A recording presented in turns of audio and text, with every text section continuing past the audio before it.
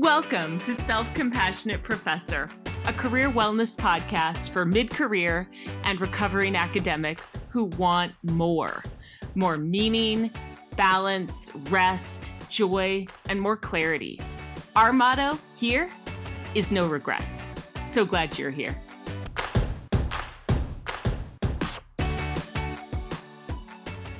Welcome. This is episode 135, and I'm Danielle Delamar. Thank you so much for joining today.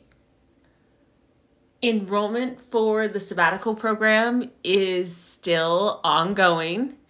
We close enrollment on October 5th, and the purpose of the sabbatical program is to tap into your inner wisdom and the collective wisdom of the group so that paving a career path that supports you, mind, body, and soul, what I call a self-compassionate career path, is possible. And we do this in a few ways. One, we meet consistently. We meet every Friday, except for holidays and a few weeks in the summer. We practice being in our bodies. And I know that might sound strange, but it's true that we often aren't in our bodies when we are going about our days. So in the weekly meetings, we actually practice being in our own bodies, right? So we can get practice being connected to our inner wisdom and get practice being connected to our inner wisdom even when we're with other people. So that when you show up to faculty meetings or you show up to teaching, you're in your body. And when you're in your body, your focus broadens. Your focus also deepens. You notice things you wouldn't otherwise notice. You solve problems with much greater ease. You set boundaries with greater ease. And eventually, as we do this over and over and over again for a whole year and clarify our values and clarify how we can be in integrity with our values, we begin to start leaning into healthier habits. We begin to start feeling like we're in control of our time. We're processing our emotions more.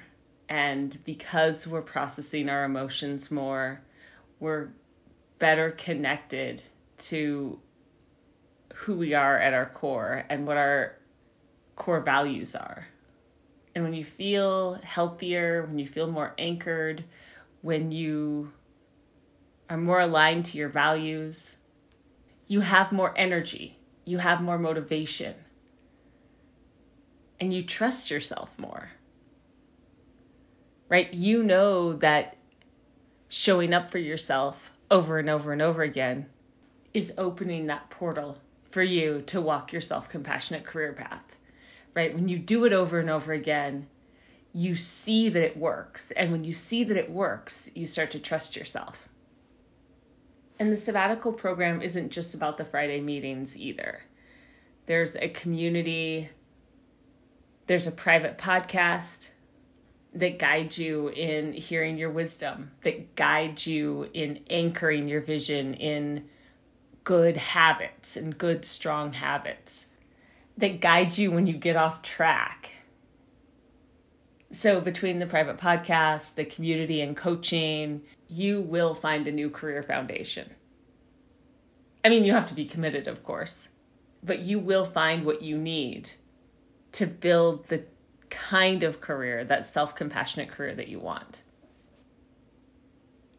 One of my participants from the sabbatical program last year said this: years of psychotherapy didn't lead me to the countless breakthroughs, new insights, and changes Danielle did. Creatively and brilliantly, Danielle puts together an enormous variety of resources. State-of-the-art research, therapy methods, practices, tools. It inspired, motivated, empowered, and energized me to move forward and take actions toward my well-being and career wellness. And then somebody else said, the sabbatical program was invaluable to me. As someone who has always questioned my place in academia, Danielle held space for our group to come together, question our academic socialization, push back, detoxify, and consider alternatives. Whether you know you're leaving academia or you know you're staying, the sabbatical program helps you to build the foundation you need to build the career you actually want, right? We all want to feel better. We all want to have greater impact in the world. We all want to matter, right? And the sabbatical program will hold you and support you in doing that work. All right, as I said, sabbatical program enrollment closes October 5th. If you want to talk to me. You can email me at danielle@selfcompassionateprofessor.com. Just shoot me a few questions if you have them. I'm also happy to set up a 20-minute consult if you want to talk about whether or not the program's right for you. Or if you know you want to do it, just register. Go to selfcompassionateprofessor.com. Don't forget the .com. And then click on sabbatical program. You can register right there. All right, October 5th is your deadline. And now I want to switch gears and introduce you to Elizabeth McDonald and Dr. Emily Martin. This is the first time I've done an interview with two people, and it was super fun, by the way. And the interview is so interesting because it's so focused on collaboration and process and relationships. What Elizabeth and Emily seem to advocate, in my mind, is finding your way, finding your why in a fun way, right? A way that is connected to other people, in a way that is process oriented. That's really what I got from this interview. Just that reminder to be more deeply connected to my humanity, and especially to be more deeply connected like that when you're going through something heavy like career crisis. All right, you're going to love this interview. Here is Elizabeth and Emily now. They are the founders of M2 Connect.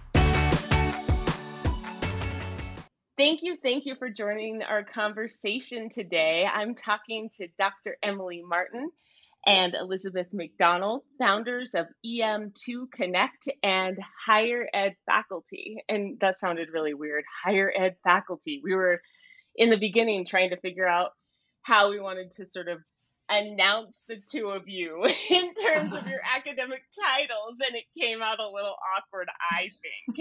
So you tell us how you're doing, tell us about what you do in academia, and then we'll get into this conversation more. Sure. I'm Elizabeth McDonald. And first of all, thank you, Danielle, for having us on the podcast. We're both huge fans. I'm going to gush just for a moment, fangirl as I may. But I'm Elizabeth McDonald. I'm Canadian, and I am on faculty at the University of Toronto, Faculty of Music. And we had this discussion before about what my title was, but I'm not a full-time tenure track professor. So we have weird titles in Canada, so it's not a deal. So I teach voice at the Faculty of Music, and I am with Emily, a co-founder of EM2 Connect, which is an artist facilitation service working to help artists find their mission and vision and basically have a better life. And we're going to get into it. But I'm going to toss it to Emily, so she can get talking too. So Great. Thanks, Elizabeth. And yes, thanks, Danielle, for having us. Yeah, I've listened to so many of your podcasts, and it's so exciting to actually be on the podcast. So I appreciate it very much. So my name is Dr. Emily Martin. I am an associate professor at Bucknell University in Pennsylvania. So I am actually a tenured professor and done the tenure track thing, which is a little different than Elizabeth. And I came to academia pretty late. I did not get my doctorate, did not go back to school to get my doctorate until I was 34. So it's a whole new world for me after performing consistently before that as a classical singer. But EM2 Connect was this wonderful project that Elizabeth and I started during the pandemic in hopes of not actually leaving academia, at least not yet, but at least supporting people in academia and also showing other creatives what is possible out there. Okay. So one of the things that I was really struck by in our Zoom conversation that we had a couple weeks ago was that you talk a lot about sort of how the structures of sort of the world of music are crumbling all around us. And there's like this different way that we need to show up in the world if we are in the world of music. And I guess I want to just start by saying that really hit me because, you know, in sort of the coaching field, we talk about how systems and structures are crumbling everywhere, all over the place. And culturally, like we need to start talking about new ways of being because we just can't stay attached to these systems anymore, these structures anymore. So I guess I want to just say that because your message is more universal than it might seem to some people who are listening on the podcast. So they're like, oh, this is for people who are in music, but it's not. This Right. is a very universal message, and I just want to make sure we talk about that right up front. I say that right up front. Yeah. So we talked about, like, last time we chatted about this sort of 19th century model of music. Your thing was it's not working for anybody anymore. And so let's unpack that. What is the 19th century model and how is it not working for people at this point? Sure, it's Elizabeth here. I'll unpack that to start. So what happens in academia and in a conservatory style program is that the focus is on building excellence, and I'm using that term purposefully in this moment, building excellence in the skills of a musician or an artist. And so that is like the actual skills to be a pianist or be a string player or be a singer. And so everything that you do while you're in that process is about taking you from the raw material that you are and putting you on a stage as a soloist or a member of an orchestra. And that's great. And that works. We know that that process works. But as the world has changed, the market in which those opportunities happen has changed. However, the training hasn't changed. And by the market, I mean there's a pipeline for artists that come out of their academic training or their conservatory style program. And they come out of that and then they have this moment of being a young artist and sort of working through the ranks. I always liken it to sort of mentoring or or doing an internship similar to like a plumber or an electrician.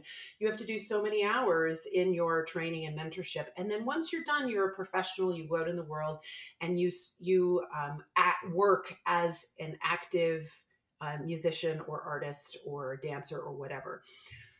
But the problem is that there's fewer of those opportunities. There's more artists coming into the business and into the industry. There's fewer opportunities. There's less money. And so, of course, then the workforce is diluted. But as we do that, academia is not responding quick enough, or at all in some cases, to the needs of those musicians and artists being trained. And so that was the pain point from which we started this whole business, was we need to change that conversation for artists, because if they think the only thing that brings them success is whether or not they stand on stage as a soloist, and maybe 1% of every trained musician and artist or a dancer is able to do that, has their own show, whatever, then that means 99% of people that go through this amazing art form, whatever their choice is a failure. I don't think that's acceptable because I don't think that's true, but that's the inner dialogue. And so how do we create a healthier way of going there? Oh my gosh. So let me just say really quickly that this sounds just like academia, right? Like That's exactly what I thought. fewer opportunities for work. You think all you have to do is move through the ranks and then Mhm. you have no job. So Right. yeah, I'm sorry. Go Well, ahead. no, but there's a reason why I'm not a full-time academic, right? Mm. I've experienced both of these pipelines actually. And that's what makes this really interesting. And so has Emily. And that again is why we've become so passionate about this. Emily, do you want to add to what I said? No, I think you said it really well. I do think it's funny, Danielle. I thought exactly the same thing. I'm like, oh, it's academia, just exactly the, and I think it's frustrating. I mean, for instance, my title in my doctorate was Doctor of Voice Performance and Pedagogy. I had one class to learn how to teach young singers. And so I think most of us who get doctorates or PhDs have very little experience during our degree of learning how to teach. But then we're put into these situations where we have to excel at that.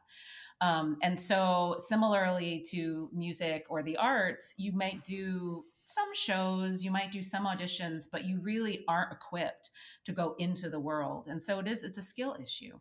And I think a big part of what Elizabeth and I don't want to do is just walk away completely from academia. I think that could be one of the answers, but I think it's important for us to a have some influence on what is happening in academia right now and how we might be able to change that. So we kind of have one foot in both worlds. So talk about the influence. God, there's so many things I want to ask. And I feel like part of me wants to go back and ask you the backstory, but I'm gonna just follow this for now, and then I'll ask you some backstory stuff. What kind of influence are you trying to have on academia as an Mhm. institution? Like, what are some of the things you're doing? And then the second question is, what are you doing in sort of the world of music to have an influence? Yeah, and I think as most of us as academics know that if you have an influence on one student, you have an influence on everybody. And so I think initially for me at least, it started out recognizing, and I'm at a liberal arts university, so it started out recognizing that most of the students who come into my studio and come into Bucknell are not actually there to have full-time careers as singers, but they still need to know the value of their art. They still need to understand that they can be artists no matter who they are or what they do. And so I interweave it within my own personal studio. I'm lucky to be able to have a huge amount of influence on the singers and the musicians that I interact with every day by just having different classes, learning how to write their artistic philosophies, and their lessons. I mean, lessons are one-on-one activities. So, and further to that, what I did this year is I'm actually in the Netherlands right now on a Fulbright Scholar Award, purposefully studying a program at the Royal Conservatory at The Hague that is a major for students when it comes to this innovative performance and new audiences. So the things that we see that academia in the United States needs to do is actually being practiced in a degree program over here in Europe. So I can't necessarily have a huge influence on academia yet, except for my personal students, until I have more of that training, which is what I'm trying to do now. And so then to answer the second part of your question is what are we doing outside? I want Elizabeth to talk a little bit about this, but essentially where this started is we had students graduating who said, what do I do next? Because they weren't given those skills in academia. And so we started this business essentially during COVID because we saw these singers floundering because they had absolutely no idea what to do during COVID, but also no idea what to do after they graduated. So we run one-on-one mentorships. We run group collectives where people learn from each other. We run opportunities for people and students, both mid-career and new graduated students, to learn how to write their artistic values and philosophies, and then how to apply that to any kind of project they want to do. We do a whole variety of things, and really we focus a lot on what the client needs. So we had a client 2 days ago who we met with that wants just accountability and how to fit all of the things they want to do for their scholarship together. So we're providing accountability and just a sounding board for how to do that. Elizabeth, do you want to add to any of that?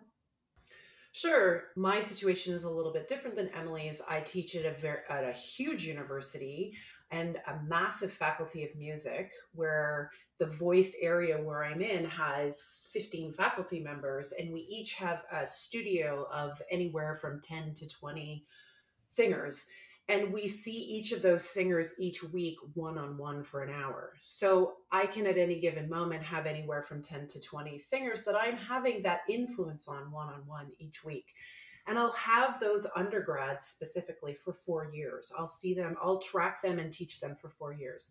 So my influence is very, very much in that personal sphere and in that sort of elite training sphere. And because we're a large institution and because we are conservatory style training, which means we are intense in performance, I feel it's really important to not only talk the talk of thinking broader for a career, but also to walk that walk. So as a professional singer, I have sang all through this time up until COVID, and then the world shut down. But I've also been an entrepreneur and started different initiatives. Emily and I and another colleague had started a performing trio where we traveled the world and commissioned music, new music by female composers, which is an underserved opportunity. We've written grants for ourselves. We've written grants for other people. We've explored the different potential avenues, not all of them, but some of them. And so I really feel like my example is really important to these young, especially young women. Plus, for me too, I was doing a lot of this with small kids. I think as a woman, that's really important to show, because a lot of my colleagues don't have kids, or they're male, or whatever, right? So I think that there's that element. So that is my personal influence, I feel, at the academic level, because I don't have a professor position. I don't get to sit at those tables. But because we've started this and we've done a lot of other initiatives, even before EM2 Connect, that is where I think that influence comes in the networking with having these conversations with colleagues and students. So just within that, I think it's important to understand too, when we are talking about artist training, all of us have an influence on that one-on-one piece. That is not something that all academics get in other areas for sure. So, and I guess I just want to, I want to, I don't know, offer context, because I remember you really spending some time with me when we were on the Zoom call last time, sort of explaining just how mentor sort of intense the music training is at a university. Yes. Yeah. It's like they own you. Between September and April, for me, it's like everything is getting this student prepared for all of the things, because it's not even, because the other part as an artist or as a musician is that, if you have a fourth year kid that's graduating, it's not just preparing them for their academic stuff, it's preparing them for their career. That's the expectation for us, right? Is that what's their next step? So that is also now piled onto your academic piece if they're looking for careers, right? So then you have to be an expert at what, like the career management. What's the next step? What's going to get you in the door for your next audition? What's going to get you in the door for your next job? All that kind of stuff. And that's at the undergrad level, right? So okay. And you know what it's making me think of is when I was a professor, when I was in academia, I would, if students wanted to talk career, I'd be like, hey, I'd go to the Career Center. And so many of us as professors do that, right? I remember always doing the whole, like, this is your education. You can train for your job later, or you can figure out your job later. You really need to just be invested in your education for now. Yeah, no, we don't have a career center, right? So I'm the career center, or my colleague down the hall is the career center. Yeah. Well, I mean, I guess the reason I brought it up is that I think we all should be doing that, right? Right. Yeah. Like to just send your student to the Career Center and not really even have an idea of what they might be able to do because you've been in academia your whole life and you have no idea Yeah. yourself, right? Yeah. Like it's important that we all do that, and I think that's part of the reason academics struggle when they sort of they're in career crisis because Because they don't they know what have never else. thought about it because they've just been Yeah. working through this academic pipeline and have Yeah. never thought to do anything different. But Right. the two of you have a much broader sort of experience, and so that feels like a really important piece I want to ask about. So tell me how uh, your own education felt sort of wanting, like, did you feel the way many of your students do? Like, now what do I do? Yeah, I mean, I think as a performing artist of any sort, because I just want to also clarify that if you're training in theater, if you're training in instrument, and even in visual art, a lot of what we're talking about is really similar. So just really any artist, but I think that every artist has that moment. Even if you Mm-hmm. are world class, and so something like COVID comes along, or the Met is not hiring as much, and they're hiring. Every single artist has that question at some point. I was really lucky because I had a fair amount of work after I graduated from my artist diploma. And so I was a professional singer for about 15 years before I went back and got my doctorate, which I never thought I would do. And I think, to go back to what you were also saying, Danielle, is that yes, we have to all be the career centers for our students, because until we understand what they are going to do when they walk out the door, that we have to change our teaching. We have to constantly change our Mm-hmm. teaching. And because we have to understand what they're up against, and we have to give them those tools. So that's a huge part of my education, is continuing to do the thing so my students see me doing it and I know what they're going to experience once they walk out the door. And if I can just add, the world of classical music and singing specifically, when Emily and I were coming out of school, was a very, very different climate than it is now. Mm-hmm. It's very different, and that's one of the challenges, is that I feel like I was very well trained as an artist and as a singer, and I had all the tools, and I was able to do the next step and the next step. But where I didn't have the training or the skills was any of the thinking about the broader picture of yourself as a business or an entrepreneur, and how to think about all the other levels of not just working in your business, but working on your business, on the broader concept of career planning and how to make those next steps. And then, because now this pipeline for artists has changed, and not just within the singing world, within all of the arts worlds, that's where, the again, like I said, the pain point of starting to have different conversations now, because our experience wasn't really the same. So Okay. And I guess I'm wondering about what one of you said. I can't remember who, but just this understanding or the sense. I think it was Elizabeth, that everybody can be an artist, no matter who they are, no matter what they Yeah. do. What are the things that people run into where they're like, oh, I'm not an artist because I'm da da da da, or I'm da da da da. What are the issues that people bring to you mm, that make them feel they're not artists anymore? Mm-hmm. Well, I think a huge part is outside approval, right? And Mm, so if you're not getting approval from outside, specifically being paid to sing, and in the singing world, and I don't know if this is in any other world, I'm sure it's in the arts world, there are a lot of things we call pay to sings, which essentially you pay somebody to let you sing in their company. I mean, it's ridiculous. It's a scam beyond all scams. But we really, all singers and artists are looking to have that outside approval. And so you will twist yourself into so many knots and pieces just trying to get that outside approval. And when you're not getting it and not getting it and not getting it, it's so easy to think that what you're doing has no value. But until you look inside and you understand that the value comes from what you believe and what you think is artistic and what you think is valuable and important to say, that's when you start understanding that the art is not about the outside influence, but it's about what you need and what you want. And then actually what happens is then you start getting people to listen to you.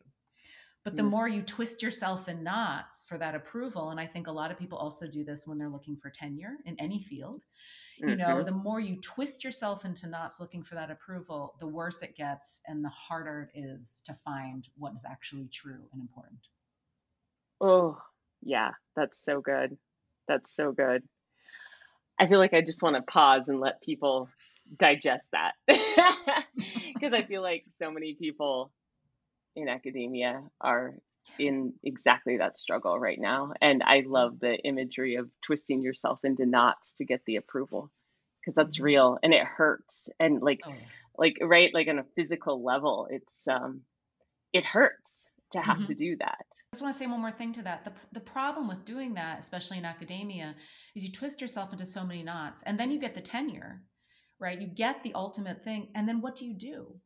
Right? How do you find the thing that really gives you pleasure and excitement? Because you've spent so long trying to be somebody else's, to get somebody else's approval. And then I think that's another reason why mid-career academics are so banging their heads against walls, because they don't know what to do next, because they have never been able to ask themselves that question. So do you have some advice, some tools, some things that you would have us ask ourselves or things that you'd have us do to think about that question? Sure. I mean, we have a lot of things that we use in our coaching. And the first thing I'll say is we have a worksheet that's called the why, the question of why. And so we ask our clients to first identify 5 artists that really speak to them. And that's, you know, it's hard for a lot of people, especially when you're looking outside of what you actually do as an artistic form. And then we ask them after that to look at those 5 artists and identify why you like each of those artists. And what is that? And so it could be freedom, it could be excitement, it could be, you know, working against the machine, it could be whatever it is for you. And then we ask them to take all of that knowledge and distill it down to some words that really mean a lot to them, and then start to see what that line is between all of those words. So start understanding what you like. Again, we are never asked that, either as academics or artists. What do you like? And why do you like it? Because none of us are ever asked to have language around what we like. We just know, oh, we like that, we like this, we like this. But why do you like it? And so once you start understanding why you like something, you start really honing in on who you are as a person, what is valuable to you, who do you want to reach, what kind of community do you want to reach, what kind of audience do you want to reach, and then what do you want to say? Because until you get all of that together, it's almost impossible to understand what your next step is. Okay. And this is what you all were talking about previously about finding your artistic values and philosophy. Yes. Yes. So I wonder what it is that brought the two of you together. You know, speaking in terms of these shared sort of values, what are, I guess we can guess based on the context of this conversation, but what are your shared values that keep you two together? And because you've been working together for a really long time. Yeah. Yes, we have. Yeah, we met, actually, we really only met about 10 years ago, which seems like a long time, but also seems like it was just overnight. And I think, honestly, one of the shared values was we're both sort of driver personalities. We ask a lot of questions. Emily more so than me, I'll just say that. And we always are working, and part of it is that we've been trained to figure out how to be the best at what we do as singers, and that just kept applying to everything we we're trying. And you try things, and when you fail at it, it really is hard. And so we've done things together where we failed really badly together, and different projects and things like that. And I think it's just that we feel we have a good energy together, and we think a little bit differently within that driver mentality of like, what's next, and how can we make this better, and applying that then to either young singers that we work with or our colleagues that come to us with wanting support. We just seem to have, I don't know, an ability to Well, I also, drive in different ways. I don't know. Emily's gonna yeah. like jump in. No, well, I just want to add that I think also both of us are tired of the pipeline. We lived the Yes. pipeline so much. And I mean, we go back to the academic idea, is that I am the only person in my department who actually had a career for a long time before I came to academia, which is so foreign to me. I'm like, well, then you need that to teach, right? And so that's already seen as this odd thing. And so I came to academia with already this sort of, I don't know, stamp on my back that said, you're not really an academic. And I think Elizabeth also is a professional singer and doing a lot of that kind of professional stuff. And I think more than anything, we just don't want to be a cog in the machine, neither of us. And we said, what can we do that serves us, serves our family, and we like doing? And that's actually where our professional trio started. And then this came from that. And so everything you're doing just feels so collaborative, so supportive. We work really hard at it. Yeah, go ahead. Well, and also as a musician, everything you do, unless you're a solo pianist, you do collaboratively. You can't, as a singer, we can't stand on stage and do our job without a collaborator of some sort or another.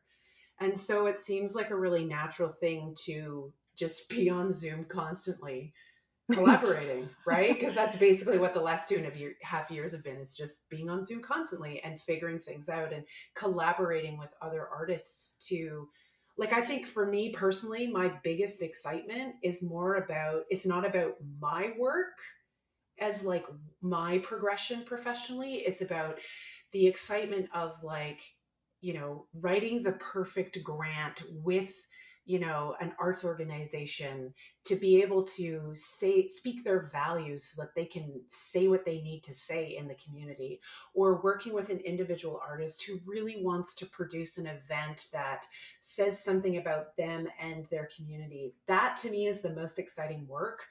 What I get from it is the excitement, and usually we get paid, so that's good. But that idea of like, that's what collaboration is, and I think that that's the core of Emily and I working together. Plus, also we kind of like each other most days, and that works out really well too.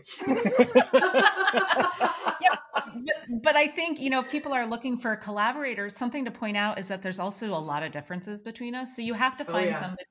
So, I mean, the biggest one is she's Canadian and I'm American. So we call it the good cop and bad cop, right? And so I'm always one that, will say what I think. And I also, Elizabeth is one of the best teachers of voice in Canada, like completely sought after.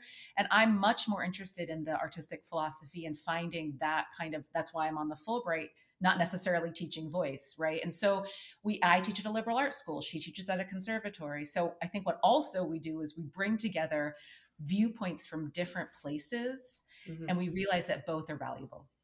And we can use both of them to even get our message farther out there. So I am thinking so much now about the power of community, and I'm thinking about the work. You've described your work as like creating collectives and creating mentoring, and people need to talk to each other. And I'm wondering what you've seen. I don't know, some examples or whatever, where you've seen the collaboration lead to something very real and very tangible for people, to get to know themselves better, to be more successful in their work, whatever it is. What is it about the community and collaboration that really does the trick? in your mind? Oh, we're both like, which one of us is answering this question? Sorry. So right off the bat, we started an online community because everything was shut down, and especially singers. I'm going to bring it back to singers. We mostly are extroverts, and I'm definitely in this duo, the extrovert. Emily's not, but we're mostly extroverts, and we mostly, we get energy from people being around us. And so the idea of like being locked in our houses for me was just like terrible. And so having a community, which we then started online, and we started to produce like events to discuss some of the issues that were happening in our broader community, and bringing people together was so incredibly motivating and exciting at a time when everything felt terrible. And so through that community, we called it From the Voice Of. We've morphed to that now as we've all started to sort of move back outside. But through that community and making connections with people, it felt like the world got a little bit smaller. And we felt like we were able to share resources through the pandemic, especially. But what was really cool was watching some of our clients who were part of the community connect with each other and create their own initiatives. One client would invite another client to speak on one of their events at that opera company, or used somebody else as a singer in a production they were doing, and it just kind of went like that. And then adding our own like students into the mix that we were teaching either in undergrad or grad school, or that we were teaching privately, being able to make those connections, that to me is like, that is like the best high ever, is to create those connections with and for people, so that they can, like I said before, so they can go and do what they want to do because they found their voice, literally and figuratively, of course. So that to me is the power of community. And then we just continue that now. Like now we get to go out in the world and meet people and have live interactions. Yeah. Yeah, our unofficial motto at EM2 Connect is community over competition. So as in all arts and really in all academia, it's all about competition, right? Mm-hmm. And so I think most academics and most academia in general does not promote community. We are constantly setting people up to compete against each other, there's only one tenure spot, so we all have to look for it, or there's only one of this or one of that. And it's the same thing in the arts. And so the more we talked about it, the more we experienced it, it is so important that we understand, and Elizabeth's going to laugh, that there are pies out the wazoo. So there's not only 10 pieces of pie, right? Everybody's baking pie. Every piece of pie is delicious. It's all, she's making a face at me right now. We're on Zoom to make sure we don't talk over each other. But, everybody has something to contribute. And so the more we recognize that every voice is important, I actually will be more successful, and my client will be more successful, and my student will be more successful.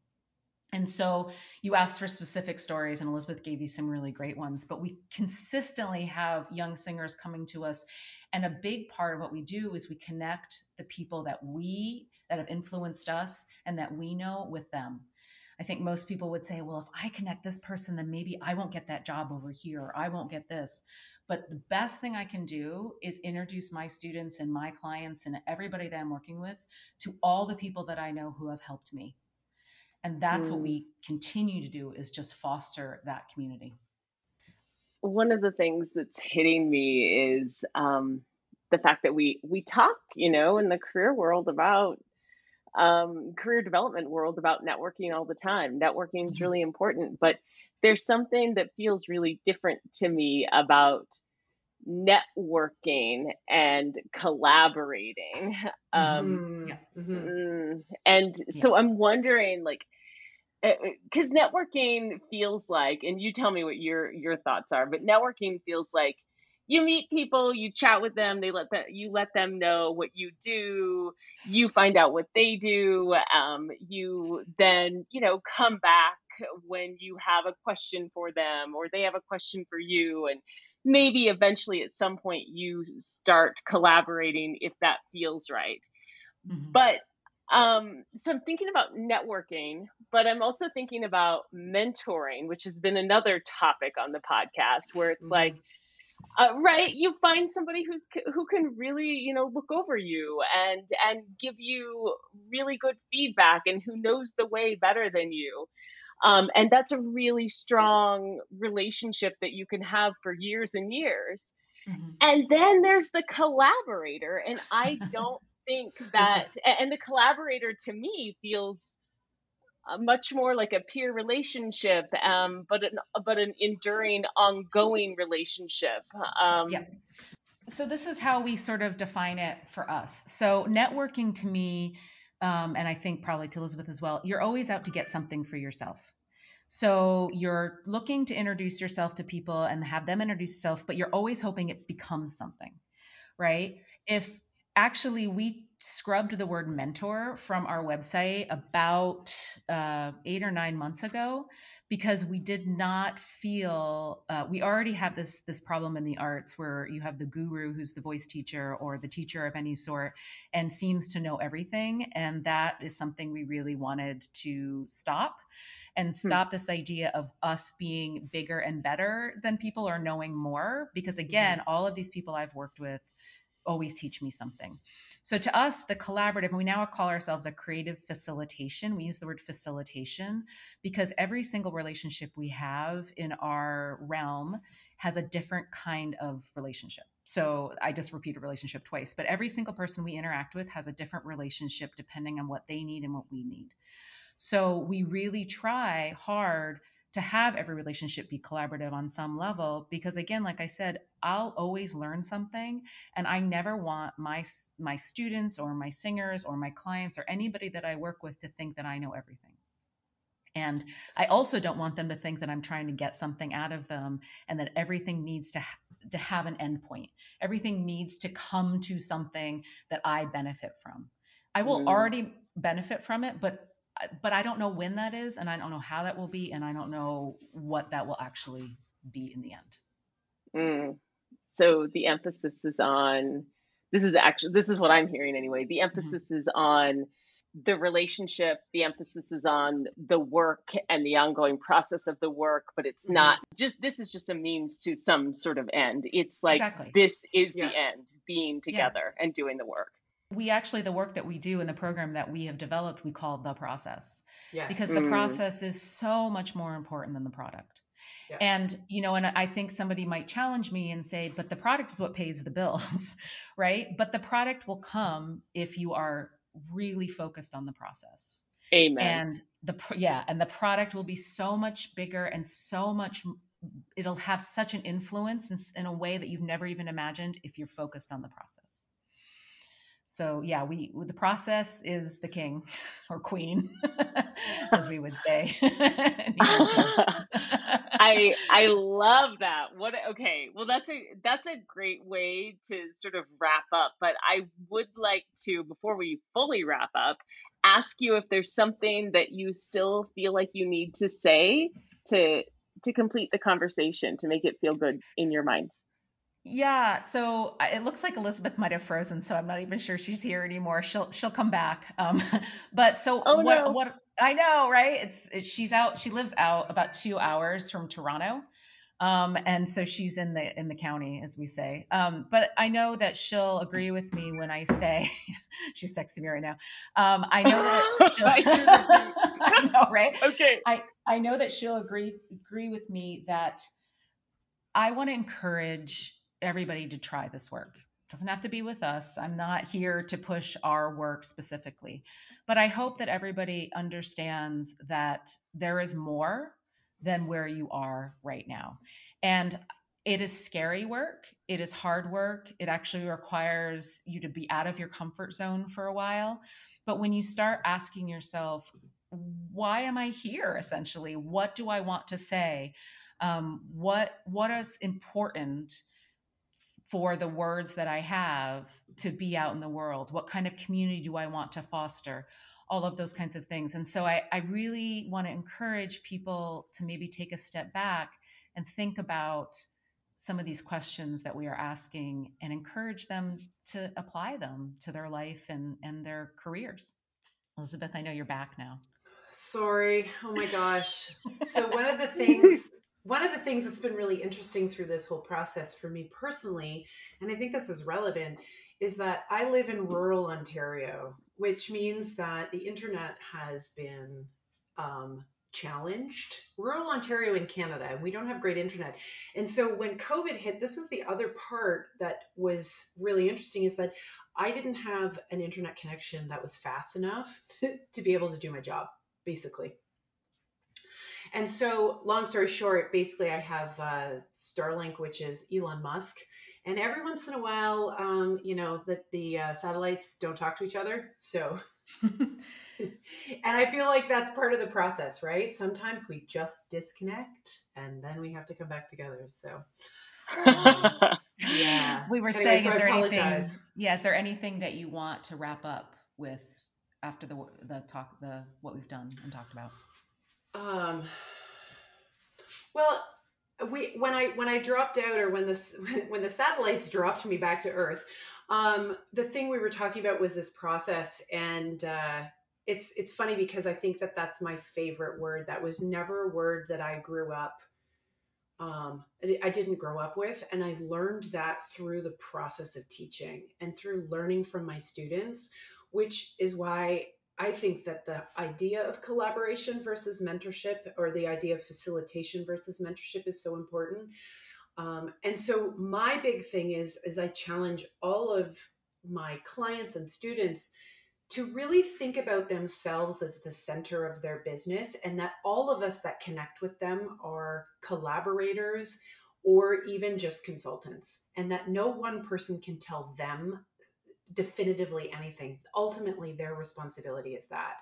And so I think that that's a really important piece in our own coaching, is that we can give all the suggestions we want, but at the end of the day, you get to take it and do what you feel you need with it in your time, right? We can help facilitate you to think that way, but you need to do that in your own time. And so again, I go back to this idea of process and how we really need to own that, not just as artists, but as just people, and not wait for someone else to tell us the right way, but to like own it and do it ourselves. So Awesome.